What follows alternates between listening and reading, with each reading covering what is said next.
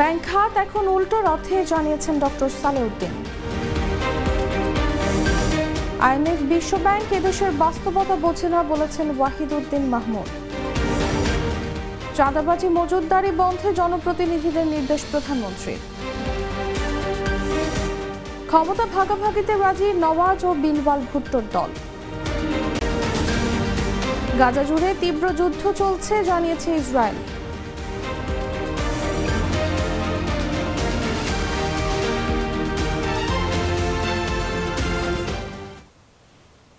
শুনছিলেন সংবাদ শিরোনাম। সন্ধ্যা ৬টা নিউজে সবাইকে আমন্ত্রণ জানাচ্ছি, সাথে আছি আমি তাসলিমা তিথি।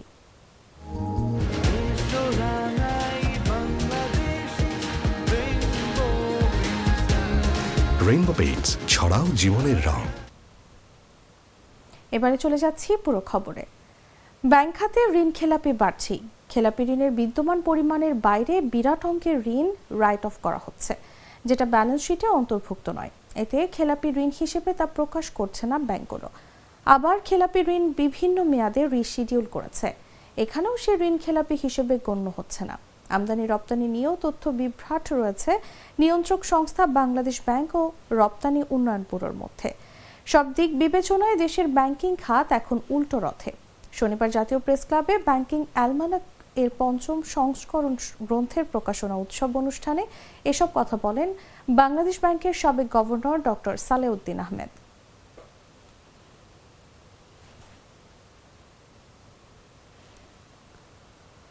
খুলনার ডুমুরিয়ায় ডাম্প ট্রাক ও ইজি বাইকের মুখোমুখি সংঘর্ষে এক নারী সহ ৪ জন নিহত হয়েছেন।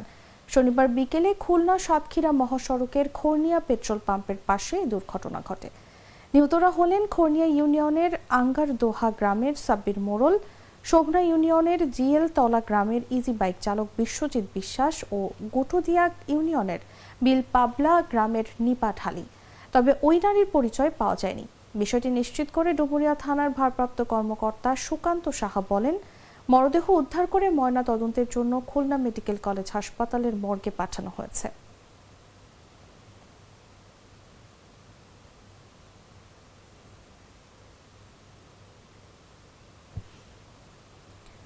সাবেক তত্ত্বাবধায়ক সরকারের উপদেষ্টা ও বিশিষ্ট অর্থনীতিবিদ অধ্যাপক ওয়াহিদউদ্দিন মাহমুদ বলেছেন, বাংলাদেশের বাস্তবতায় ঋণের সুদ হারের ঊর্ধ্বসীমা ঠিক করে দেওয়ার বাস্তবতা আছে, কিন্তু এদেশের বাস্তবতা আইএমএফ বিশ্ব ব্যাংক বোঝে না। শনিবার জাতীয় প্রেস ক্লাবে ব্যাংকিং অ্যালমানাক ৫ম সংস্করণ গ্রন্থের প্রকাশনা উৎসব অনুষ্ঠানে প্রধান অতিথির বক্তব্যে তিনি কথা বলেন। অনুষ্ঠানে সভাপতিত্ব করেন বাংলাদেশ ব্যাংকের সাবেক গভর্নর ডক্টর সালেউদ্দিন আহমেদ।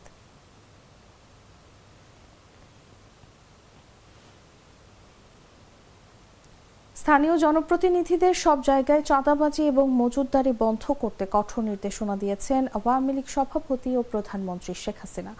শনিবার সকালে গণভবনে আওয়ামী লীগের বিশেষ বর্ধিত সভায় সভাপতির বক্তব্যে নির্দেশনা দেন তিনি। শেখ হাসিনা বলেন, সব জায়গায় চাঁদাবাজি এবং মজুতদারি বন্ধ করতে হবে।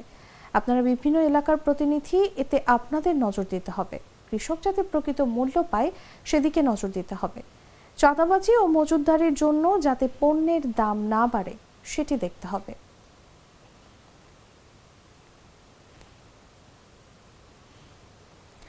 বিশ্ব ইজতেমার দ্বিতীয় পর্বের দ্বিতীয় দিন সকালে বার্ধক্যজনিত কারণে আরও এক মুসল্লির মৃত্যু হয়েছে। শনিবার দুপুরে বিশ্ব ইজতেমার দ্বিতীয় পর্বের মিডিয়া সমন্বয়কারী মোহাম্মদ সাইম এই তথ্য নিশ্চিত করেছেন। তিনি জানান, ঢাকার বংশাল থানার বাবুবাজার এলাকার নিজামুদ্দিনের ছেলে মমতাজ উদ্দিন ইজতেমা এসেছিলেন। তিনি সকাল ৬টা ৪০ মিনিটে ইজতেমা ময়দানে ১১ নম্বর খিত্তার ৫৬০৭ খুঁটিতে অবস্থান করার সময় অসুস্থতা বোধ করলে তাকে হাসপাতালে নেওয়া হয়। হাসপাতালে নেওয়ার পর কর্তব্যরত চিকিৎসক তাকে মৃত ঘোষণা করেন। ইজতেমা ময়দানে জানাজা শেষে মরদেহ পরিবারের কাছে হস্তান্তরের প্রক্রিয়া চলছে। মোহাম্মদ সাইম জানান, এ নিয়ে বিশ্ব ইজতেমার ময়দানে দ্বিতীয় পর্বে ৭ মুসল্লির মৃত্যু হল।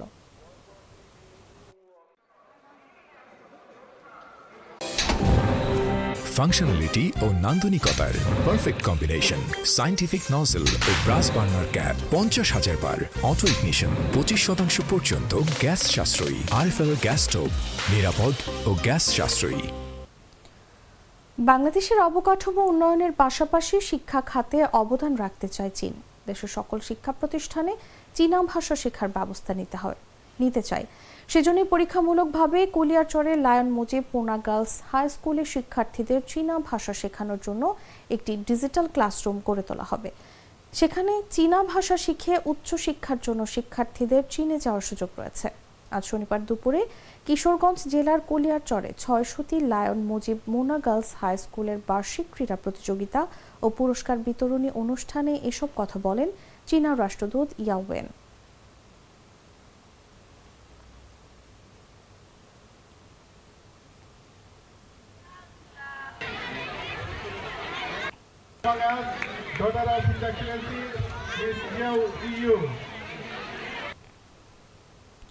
দুর্নীতি দমন কমিশনের মহাপরিচালক সৈয়দ ইকবাল হোসেন বলেছেন, শৃঙ্খলার বিকল্প নেই। আমাদের সুশৃঙ্খল জীবনযাপনে অভ্যস্ত হতে হবে।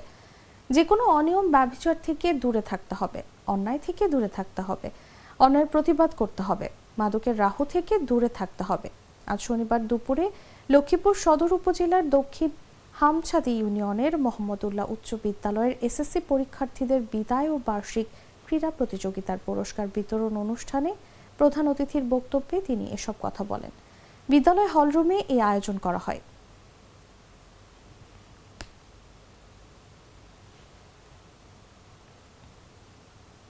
জানাবো আন্তর্জাতিক সংবাদ।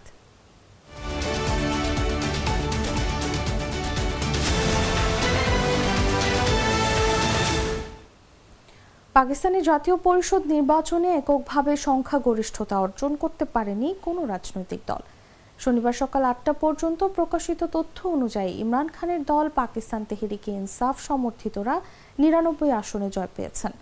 অন্যদিকে নওয়াজ শরীফের পাকিস্তান মুসলিম লীগ জয় পেয়েছে ৭১ আসনে। তৃতীয় অবস্থানে রয়েছে বিলবাল ভুট্টোর নেতৃত্বাধীন পাকিস্তান পিপলস পার্টি ৫৩ ও MQM ১৭ আসনে জয়ী হয়েছে। এছাড়া অন্যান্য দল পেয়েছে ১০টি আসন। এখনও বেশ কয়েকটি আসনের ফলাফল বাকি রয়েছে। দেশটির জাতীয় পরিষদে ২৬৫টি আসনে নির্বাচন হয়েছে।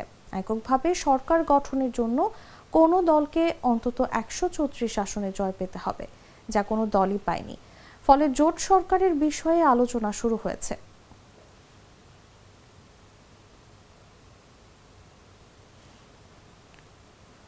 গাজা জুড়ে হামাসের সঙ্গে তীব্র যুদ্ধ চলছে বলে জানিয়েছে ইসরায়েলি সেনাবাহিনী। সবচেয়ে বেশি লড়াই হচ্ছে দক্ষিণ পশ্চিম ও উত্তর গাজায়।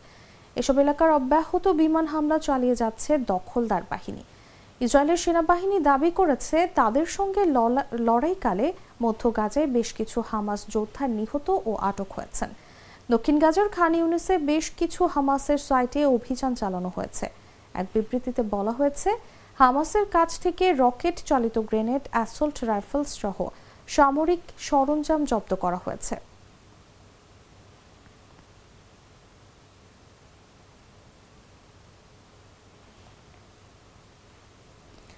যুক্তরাষ্ট্রের ফ্লোরিডা অঙ্গরাজ্যে একটি ব্যক্তিগত প্লেন বিধ্বস্ত হয়ে ২ জন নিহত হয়েছে।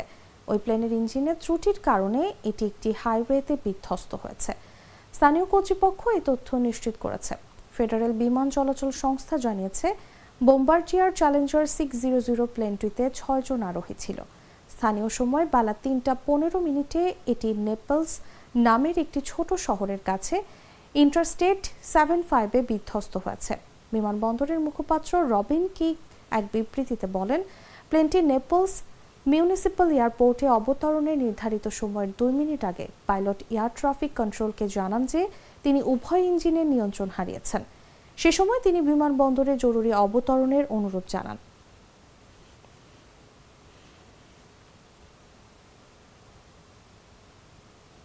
দর্শক, এই ছিল এখনকার মতো। এরপর দেখবেন সন্ধ্যা ৭টা নিউজ। দেখার আমন্ত্রণ জানিয়ে এখানেই বিদায় নিচ্ছি। ধন্যবাদ এতক্ষণ সাথে থাকার জন্য।